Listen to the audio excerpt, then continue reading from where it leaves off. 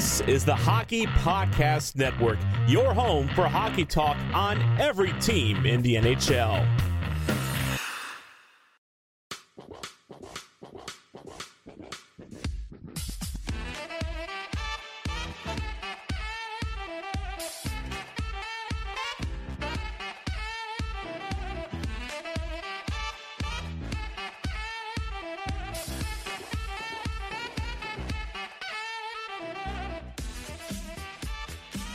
Hello, and welcome to the Hockey Hotbed, presented as always by the Hockey Podcast Network.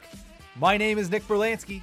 I'm your host, and we have a really good show for you today. Obviously, plenty of news throughout the National Hockey League all week long.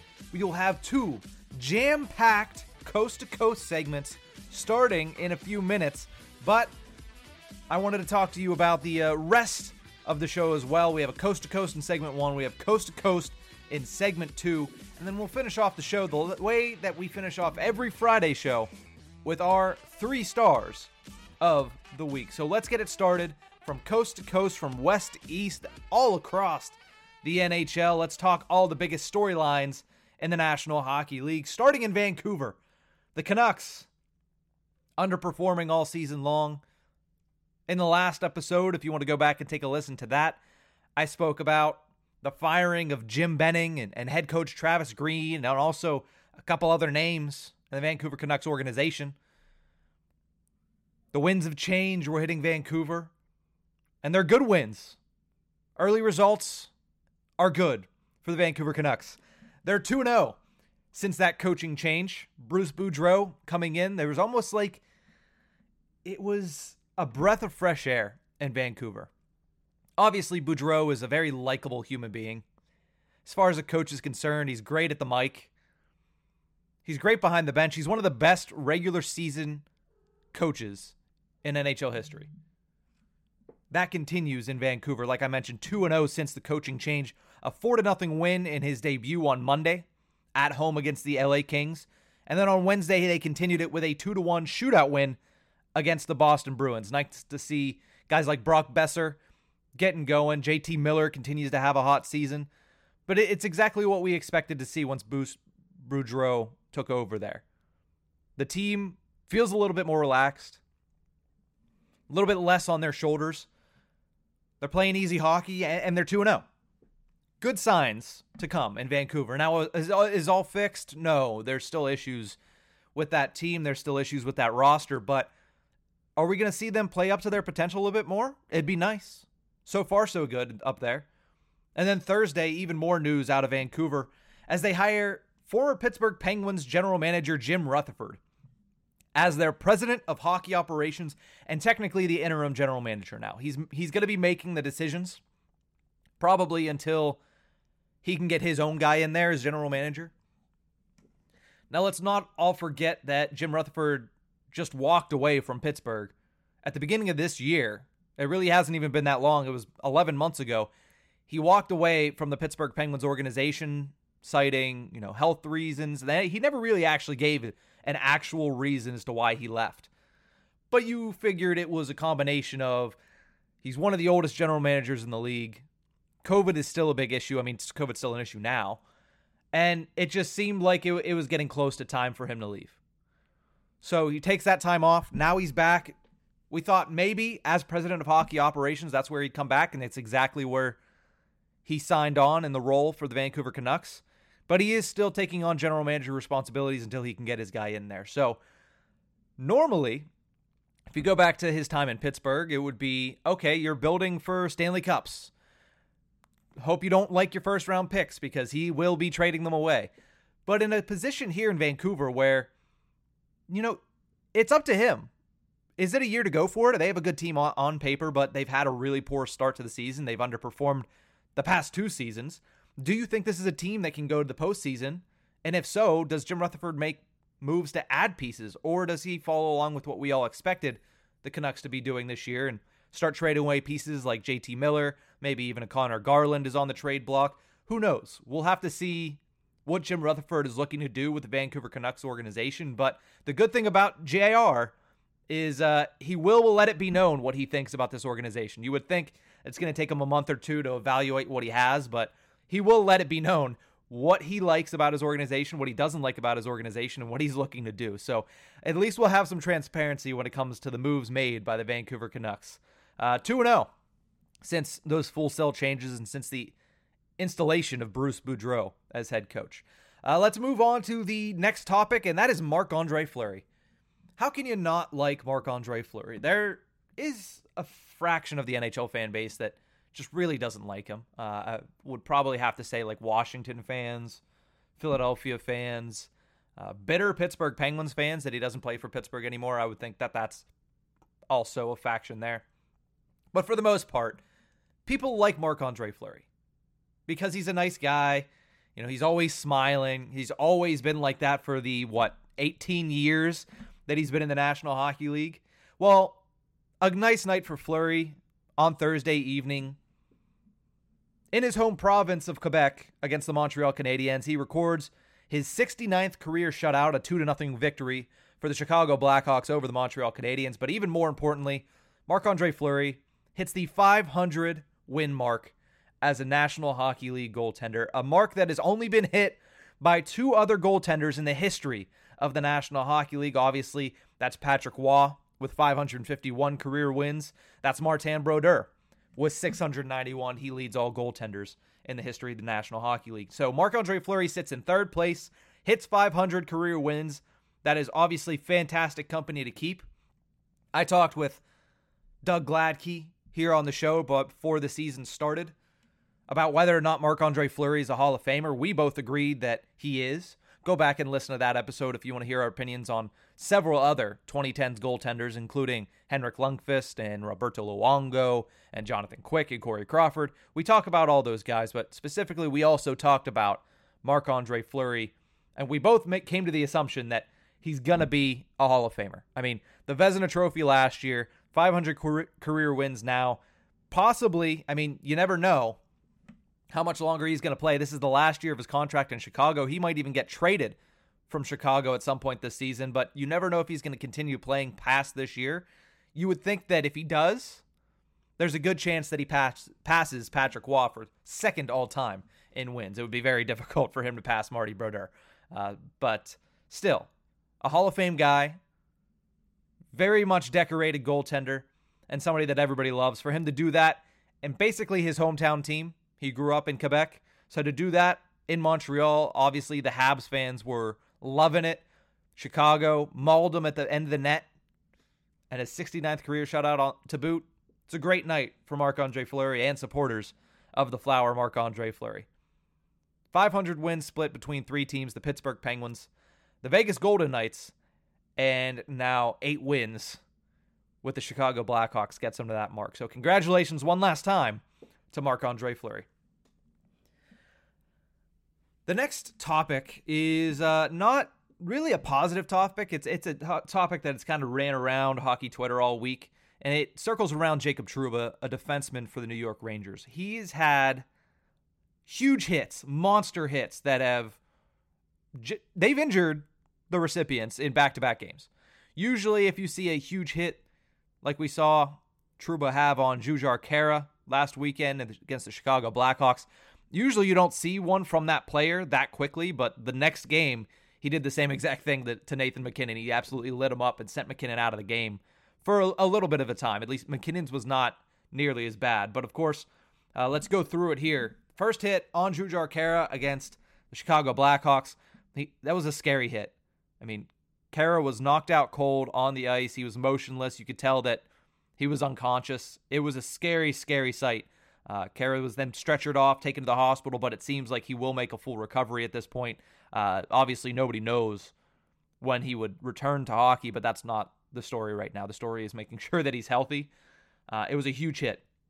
Trouba immediately went and fought Riley Stillman later in that game, so he faced the music for injuring a player. There was not a penalty called on that, though, and we'll get to that, whether or not these hits were legal, whether or not Trouba should be facing disciplinary action for these hits. But he did fight Riley Stillman, get 5 minutes for fighting in that. Fessed up to the music, because when you injure a player, most of the time you're going to have to answer the bell with a fight.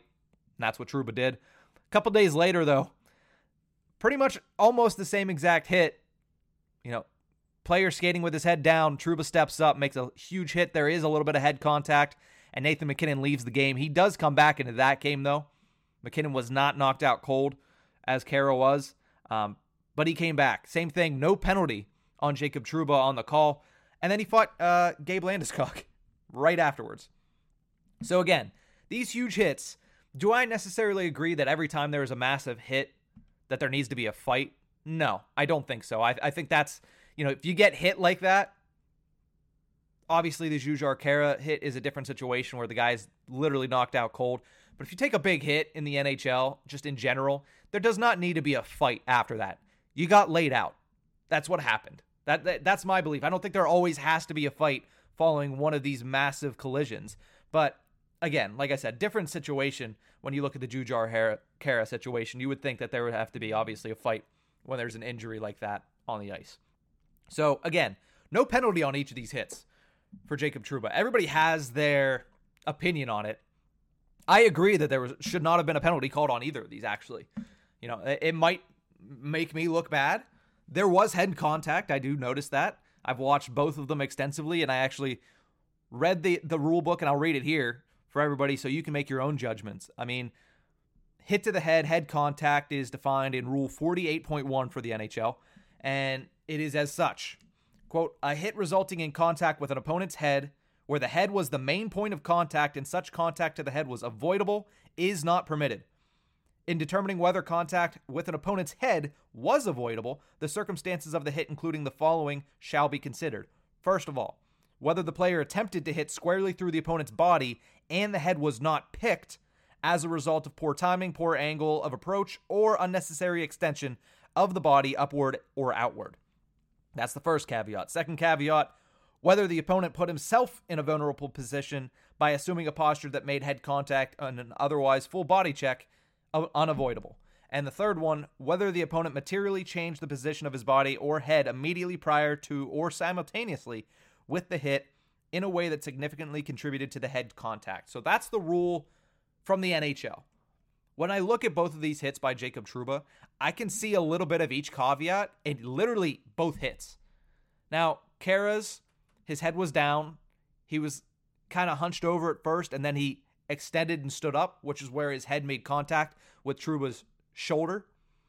So it was Trouba's shoulder, and you could see also in both hits it looked like Trouba made contact with also the chest of both players simultaneously with the head. So the head was not the full brunt of the contact there. So I don't know. It's tough. When you look at these calls, obviously the NHL looked at both of it. There's no disciplinary action for Jacob Trouba as of right now. The only things that he got were the 5-minute majors for fighting in both instances.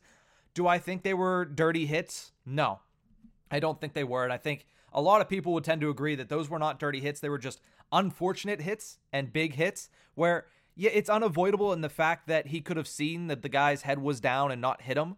But at the same time, that's hockey.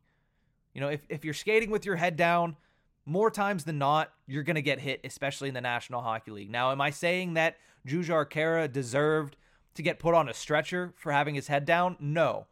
I would say that getting hit in that situation is his fault. The way that he got hit is not. It's unfortunate the way that he landed on the ice with his head hitting without him basically being conscious enough to be able to protect himself in that fashion. It's unfortunate that he was basically out cold upon contact with Jacob Trouba's shoulder. You don't want to see that. And there is part that is obviously responsible in Trouba's eyes, but at the same time, that's a hit where unfortunately he made head contact. If he hits just the chest, that's a hit that is 100% clean as day. The only reason it's a question is because he made that head contact, he knocked Khaira out cold, and obviously the resulting injury is massive. So you hope for the best for Jujhar Khaira, and also you hope that Nathan MacKinnon doesn't have any resounding effects from that hit. But in my opinion, neither of those hits, as far as the rules that I just read off, neither of those hits seem like they need to be taken into a further look for suspension or fine reasons. I think Trouba is probably fine in both of those. So we're going to take a quick break here at the Hockey Hotbed. When we return, we're going to continue with our Coast to Coast segment. A couple off the ice storylines to go through across the NHL. And then after that, of course, we have the Hockey Hotbed. 3 stars of the week. Keep it right here on the Hockey Hotbed. Football fans, I'm sure we all love an action-packed, high-scoring NFL game. But with the latest no-brainer from DraftKings Sportsbook, an official sports betting partner of the NFL, you'll be a winner once a single point is scored. New customers who bet just $1 on any team to score can win $100 in free bets. It's that simple. If Sportsbook isn't available in your state yet, you can still get in on all the NFL action. Everyone can play for huge cash prizes all season long with DraftKings daily fantasy sports contests. DraftKings is giving all new customers a free shot at millions of dollars in total prizes with their first deposit. Download the DraftKings Sportsbook app now and use promo code THPN. Bet $1 on any team to score and win $100 in free bets if they score. If they score, you score with promo code THPN this week at DraftKings Sportsbook, an official sports betting partner of the NFL. Must be 21 or older, New Jersey, Indiana, or Pennsylvania only, new customers only. Minimum $5 deposit and $1 wager required, one per customer. Restrictions apply. See DraftKings.com/sportsbook for details. Gambling problem? Call 1-800-GAMBLER.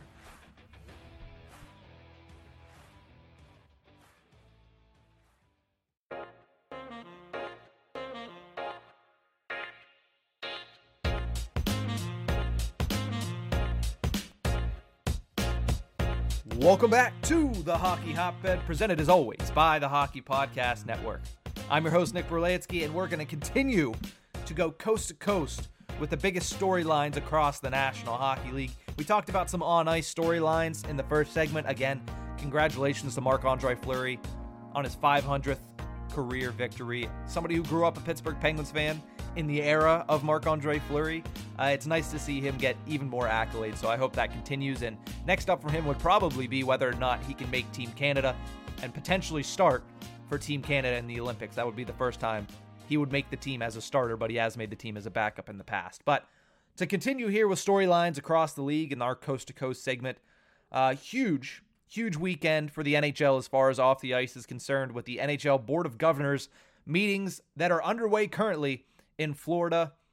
A couple of things that have already come out from that. They have already pushed through the sale of the Pittsburgh Penguins to Fenway Sports Group. So officially, the Penguins have been sold. We expected that to happen as soon as the Board of Governors met. Obviously, they're happy with this. It's a little bit more stability for the National Hockey League's Pittsburgh Penguins, financially especially, because the Fenway Sports Group is just a financial juggernaut. So to have them behind the Penguins is stability for one of the NHL's franchises. Of course, they're going to be happy with that. And the sale goes through at a reported $900 million.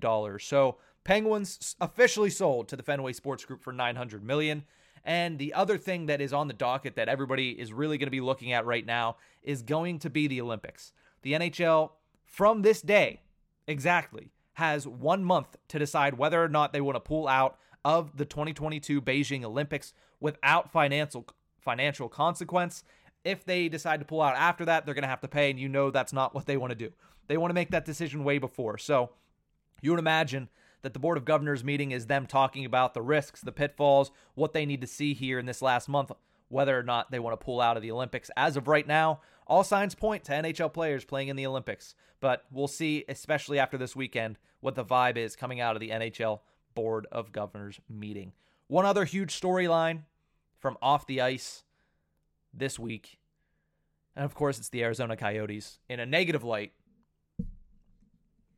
in the news cycle.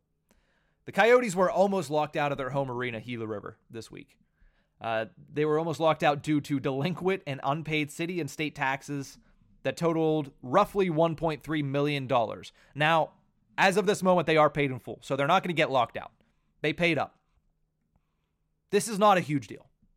You know, it's a bigger deal because it is the Arizona Coyotes. It is already their last season at Gila River Arena, and now they were almost locked out in the middle of the season. It's not a good look, but it's not a big deal. This is like if you miss a rent payment on the 1st of the month, and they tell you on the 5th of the month that, hey, we're going to give you a late fee if you don't pay up, and you're like, oh, sorry, I literally just forgot it was the 1st of the month, and then you pay it. So It's not a huge deal. The Coyotes are citing personal error, human error. Okay, that's fine. It's just another thing that is negatively putting the Arizona Coyotes in the spotlight. They're already not having a good season on the ice.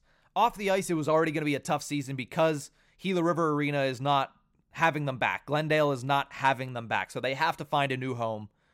Obviously, they want to make a new arena in Tempe.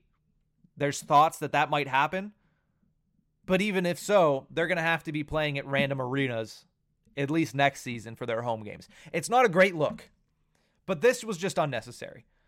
I mean, the local ordinances in Gila River Arena, they put this out there to put pressure on the Coyotes so they can get their money. It's kind of a crappy move, kind of a shady move, especially when you're kind of basically already evicting them. You're not signing a new contract. So, no, it's not a huge deal. It's just unfortunate that once again, the Arizona Coyotes are brought into a negative light because of something off the ice. You know, this all really started a couple years ago. You had the Chaika situation where they got docked draft picks because of stuff they were doing and prospects and everything there. That was negative. Add on the fact that they haven't been really a successful team on the ice since the early 2010s. Add on to the fact that they're already fighting an uphill battle because they're in Arizona, a tough market to make it that is growing. Let's not forget that. It is a growing market. But it's not an easier market to have it grow in. They have to obviously work a little bit harder than any Canadian market. And then you have all the stuff with the arena, everything that's going on. It's not been a good decade for the Arizona Coyotes. We hope there are better times to come. We know that they have the backing of the NHL Commissioner, Gary Bettman. So they're not going anywhere, which is good. They have the backing that they need from the NHL office. They just need to start getting into the public eye and into the news cycle for positive things and not $1.3 million worth of taxes that are delinquent and unpaid. But they're paid up now, so we'll see what happens with that situation. Obviously, keep track of the Arizona Coyotes situation. We'll have to see what happens after this year because, as I mentioned several times, this is even their last season at Gila River Arena. After this year, they technically don't have a home. So hopefully they get that arena built in Tempe and they have a permanent home, something positive for the Coyotes, and hopefully they win some more games. I know month number 2 in November was much better than month number 1, but that's only because the first month of the season was historically bad for the Arizona Coyotes. So I'm going to take a quick break. When I return, we're going to finish off this episode of the Hockey Hotbed with our 3 stars of the week. We'll be right back. Hockey fights, lifestyle, and tales from a first-round draft bust? We have it all and more on the Hockey Podcast Network, your home for boutique hockey content and podcasts covering every team in the NHL.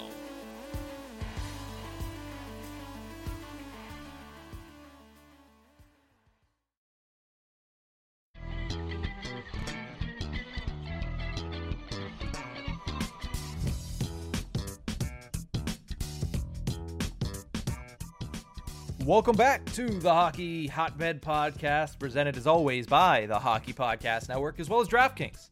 Make sure you use promo code THPN at the DraftKings Sportsbook app for great odds and opportunities. We're going to finish off this episode with our 3 stars of the week, as we like to finish off every Friday episode. I know we missed a couple Fridays, but we're trying to get better. A quick shout out before we get into this, because he's not a 3rd star, not a top 3 star in the league. I have 3 other guys and 3 other names that I want to go through, but a shout out to Nathan Walker. Called up on Wednesday. Scores a hat trick on Thursday for the St. Louis Blues.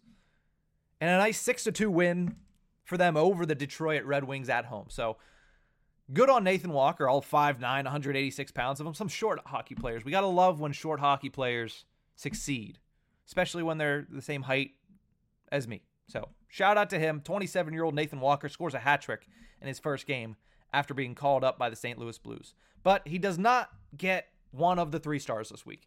I thought about throwing him in there as maybe a 3rd star, but I decided against it. So let's start the Hockey Hotbed 3 stars of the week with number 3, Ryan Johansson of the Nashville Predators. When I think of Ryan Johansson, I think of a very successful early career with the Columbus Blue Jackets. I think of a guy that was said to be one of the up-and-coming premier centers in the National Hockey League. Then he gets traded to Nashville, and we all think, okay, it's interesting trade. We'll see what happens there. And I feel like he's kind of just faded back. You know, the talent was not quite where it was for the hype at the beginning of his career, but he's been a pretty consistent player for the Nashville Predators. He's been one of their top players. He's been one of their leaders there, and he's had a good week.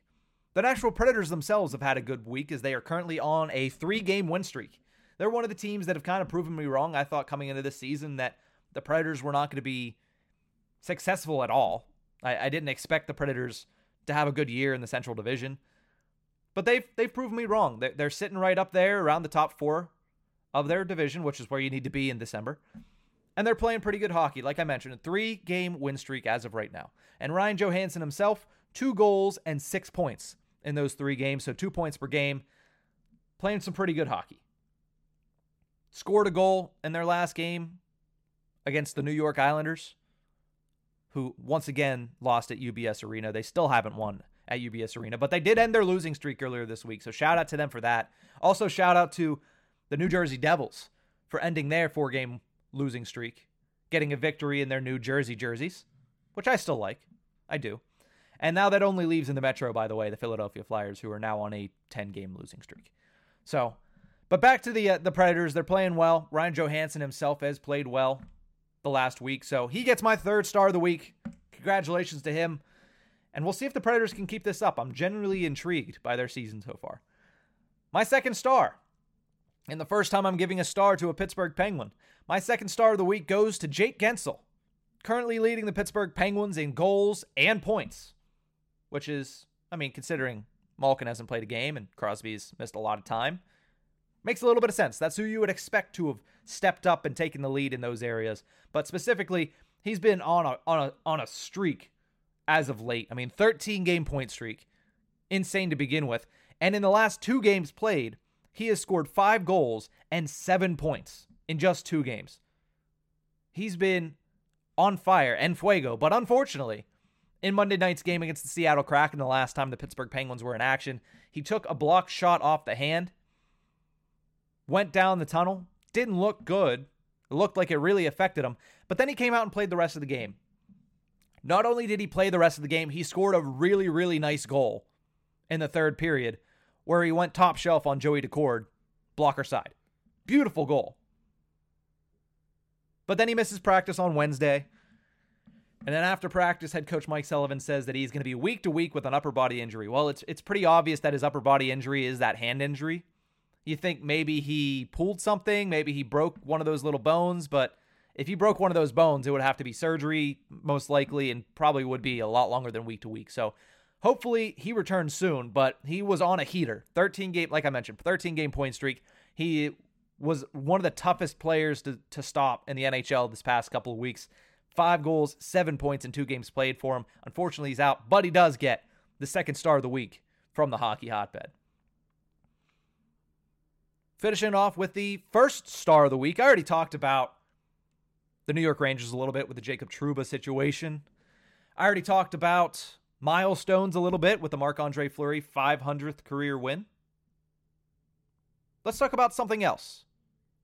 500th career point for Artemi Panarin, the bread man, who is my number 1 star of the week for the Hockey Hotbed. 3 goals, 8 points in 3 games played. Almost 3 points per game. Crazy. He is on fire. The New York Rangers themselves are on fire. They did take a loss to the Colorado Avalanche midweek at home, where it has been tough to beat the New York Rangers. Obviously, they're dealing with an injury to Igor Shesterkin, who has been the main reason why this team has been so good this season. But if you look at the performance from everybody else on that team, it's evident that this is going to be a tough out come the Stanley Cup playoffs this year. I mean, Adam Fox on the back end is lighting it up. He's tops in the league for defensive scoring. Obviously, Panarin's having a great season. Zibanejad hasn't even hit full swing. Lafreniere hasn't had a great season to this point. Capo Caco's been better, but you just have to imagine that once they get their guy back, and their guy is Igor Shesterkin in net, plus they have all these guys up front, it's going to be a tough team to beat. They're already a tough team to beat. So we'll see what Alexander Georgiev can do. But my first star of the week is Artemi Panarin. Scores his 500th career point, where it all started on Tuesday, back in Chicago. And he has just been lighting it up for the New York Rangers. Obviously leading the team when it comes to points. I believe he's leading the team in goals as well. So the Breadman, once again, going to put himself in contention for a Hart Trophy if he continues this, which I fully expect. But that is going to do it for this episode of the Hockey Hotbed. Our 3 stars of the week. 3rd star, Ryan Johansson of the Nashville Predators. 2nd star, Jake Gensel of the Pittsburgh Penguins. And the number 1 star this week, Artemi Panarin of the New York Rangers. Congratulations to those 3, all first-time stars here at the Hockey Hotbed. But like I mentioned, that is going to do it. We have a really great weekend of hockey to look forward to, starting on Friday night. Tonight, Penguins, Capitals on ESPN Plus exclusively, or Hulu if you like it that way. So let's get ready for a great weekend of hockey, and we'll be back on Tuesday with more storylines, coast to coast, and a little bit of discussion on Tuesday's episode of the Hockey Hotbed. So we'll be back, but have a great weekend, hockey fans. We'll see you next week.